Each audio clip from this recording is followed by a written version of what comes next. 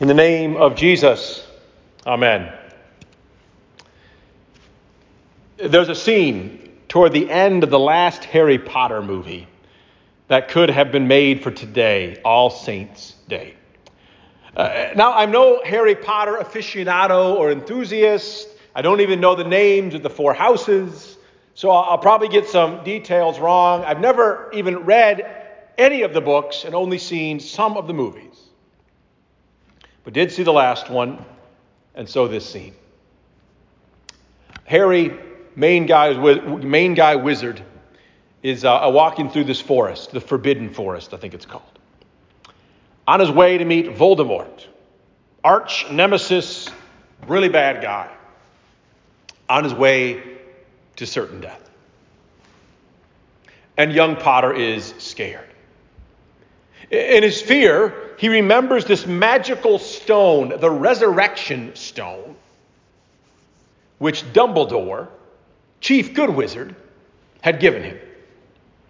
He turns it over in his shaking hand 3 times, and suddenly there appear before him his mother and father, James and Lily Potter, along with 2 of their friends, Sirius Black and James Lupin. 4 people, all of whom had died at some time previous, actually all who died heroically in some way for Harry, who, like I said, turns the resurrection stone in his hands, and they appear. They're wispy and they're ghost-like, but they're definitely not just figments of Harry's imagination. They're somehow really there, and they're smiling at him, especially his mom, Lily. She says, "You've been so brave." Dad James says, "And we're so very proud of you." Harry asks Sirius if dying hurts. "Not at all," his response. "Quicker and easier than falling asleep." The 5 talk a bit more and then head off together into the woods. That's the end of the scene. On this day, we might say that these 4 were Harry's saints. His personal cloud of witnesses who walked with him toward what they had already walked through. The last line of the scene, as told in one of the books, had to check my kids' books, reads, "Beside Harry, making scarcely a sound, walked James, Sirius, Lupin, and Lily, and their presence was his courage." The Harry Potter scene for All Saints' Day. Now, of course, we don't base our faith on Harry Potter. And the saints that we give thanks for today are not with us in the same way J.K. Rowling's words put them there for Harry. Dumbledore has given none of us a resurrection stone. Though some Christians in various places have thought it a good idea to pray to the dead, we can't converse with our saints like Harry did his. In fact, one of the lesser reasons we don't pray to them is that God's word doesn't give us a whole lot of a certainty they even know what's going on down here with us. We just know they are with Jesus, and because they are always with Jesus, they are always with us. Because Jesus is always with us. Not just ghosts to talk to, but not figments of the imagination either. No, how those saints are with us is one of the things we call a mystery. In fact, if you were here last Sunday singing that final great hymn, it's exactly what we all called it. Yet she on earth has union with God the three-in-one. That's us. The earth having union, those on earth. And we say, and mystic sweet communion with those whose rest is won. Union, a mystery, a mystic communion with those whose rest is won, those saints with the Lord. And then in another great hymn, the one we sang today to start the service, we sang why? O blessed communion, fellowship divine, we feebly struggle, that's those of us down here, while they in glory shine. But then this is the good part. Yet all are one in thee, that's in Jesus, for all are thine. All belong to him. You see, all are one, whether feebly struggling or in glory shining, all together in one, because we are together in Jesus. We all belong to Jesus, and so somehow are together. Because they, those saints, are always with Jesus, they are always with us, because Jesus is always with us. And that is a courage, a strength, I think, which is where Rowling gets it right. Their presence is our courage. Though maybe not in the same way Harry's hero saints were for him. And that's where our gospel reading comes in for today. Those Beatitudes that we read a few minutes ago, we always read that bit of Jesus' sermon, beautiful words, from the Sermon on the Mount on All Saints' Day, we read it. We usually sing those words too, right before the sermon, because I really like the hymn. Blessed are they, the poor in spirit. Just love that tune. And it might be that you hear all those blessed are yous on an All Saints' Day and think to yourself, well, that must be the recipe for how someone becomes a holy hero. Do those great things, be those great things, and earn your saint card. Well, if you do hear them that way, I'd urge you to listen a little more closely, especially to those first blesseds. Blessed are the poor in spirit. Blessed are those who mourn. Blessed are the meek, that is the powerless, whose power has been stripped from them. Those who hunger for righteousness. And the first thing, a close listen might have you noticing that there are no ifs in there. There's no recipe. There's not a single to-do. We've got a bad habit of turning most everything Jesus says into a to-do list, which is fodder for another sermon. But for now, just notice no ifs, no how-tos to do to get something or become something. Just words about things as they are. But then more, notice the kinds of things, the sorts of people Jesus describes as blessed. Poor in spirit, mourning, powerless, hungering. Not exactly great, heroic things, are they? They're not heroes who've done marvelous things whom Jesus calls blessed. They are empty people. People who have nothing at all. In fact, they're the sort of people a close listen to the whole gospel story would tell you Jesus makes a habit of hanging out with. Like a prostitute who has nothing but a mob of hypocritical men ready to stone her.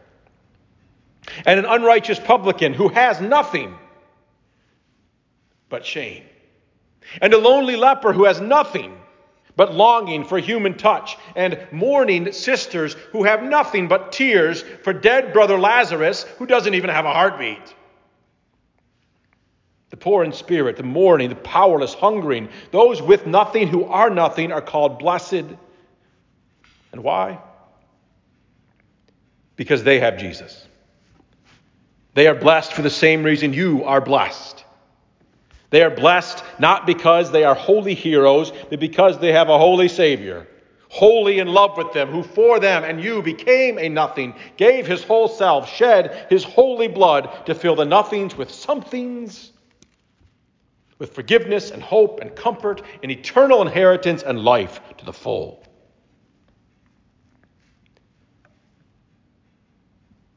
Kinds of people Jesus speaks of in the Beatitudes, they are blessed for the same reason you are blessed. And this is what I'm getting to.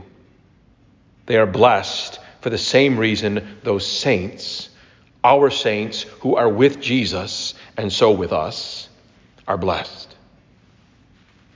Because they have Jesus. And this is where our saints, who are our courage, are so in a different way than Harry's were for him. Harry's saints were his courage because they were heroes. And yes, we've got our heroes too, and people whose great deeds of faith and faithfulness we give thanks and should give thanks for and be inspired by. But it might just be that our saints are most our courage, most encouraging precisely where and because they were not heroes. Think of it like this. In a little bit, we'll read a list of names of some saints who are with Jesus, people close to members who have died sometime recently, most of them. Someday, my name will be on such an All Saints' Day list. Yours will too, but for now, imagine my name. Benjamin Mayton. Bong.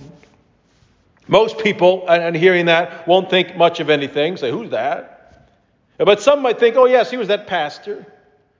A few might remember fondly a couple of my better qualities or a positive thing or two I managed not to mess up too badly and smile. But there will also be people, probably the people who knew me best, thinking, if they only knew. All those people thinking nice things, they didn't have to live with them. No hero, that one. Heck, there might even be a couple folks thinking, good riddance to that old son of a gun, Mayton. Wish we could have rung the bell for him years ago. And yet the bell will still ring for me. For nothing like me, the bell will ring. And why? You got it. Jesus. Because in Jesus, not blessed are the heroes, but blessed are the nothings. And if you're around to hear the bell ring for me, exactly that will be your courage. It will say, if for that nothing, I guess for me too. All those people will ring the bell for in a few minutes. All the other people you will be thinking of as it chimes, none of them were heroes. At least none of them were only heroes. All of them, just like you are, were poor, lowly, powerless sinners who in life had occasion to mourn and caused others to mourn. Most of whom died, leaving a whole lot of things unresolved, things that should have been different. But all the people will ring the bell for in a minute, and the other people you'll be thinking of as it chimes were blessed. Blessed because Jesus was with them. Maybe most with them when they didn't even know it.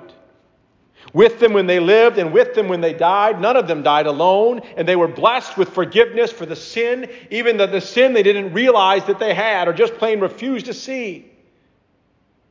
They were blessed because Jesus was with them, and now are blessed because they are with Jesus.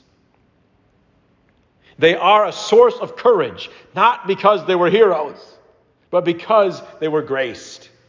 Because they were bejesused, Christed, christened, that old word for baptism. Blessed for the same reason you are, because Jesus grabbed onto their empty selves in holy baptism and filled them with the promise, I will never, ever let you go. Harry Potter had a resurrection stone that made his saints appear. And that would be nice to have, wouldn't it? I imagine many of you would give a lot for just a single face-to-face conversation. But instead and for now, we know those saints that they are with Jesus. And because Jesus is with us, they and all those saints are with us. Not face-to-face, but not just a figment of the imagination either. Walking with us toward what they have already walked through. Of course, we Christians speak of a resurrection stone too. That great big one. So big it took angel strength to move to reveal the empty tomb. And so the promise of that face-to-face day we long for and sang about. When lo there breaks a yet more glorious day, and saints your saints, triumphant because of Jesus, rise in bright array. In the name of the Father, and the Son, and the Holy Spirit. Amen.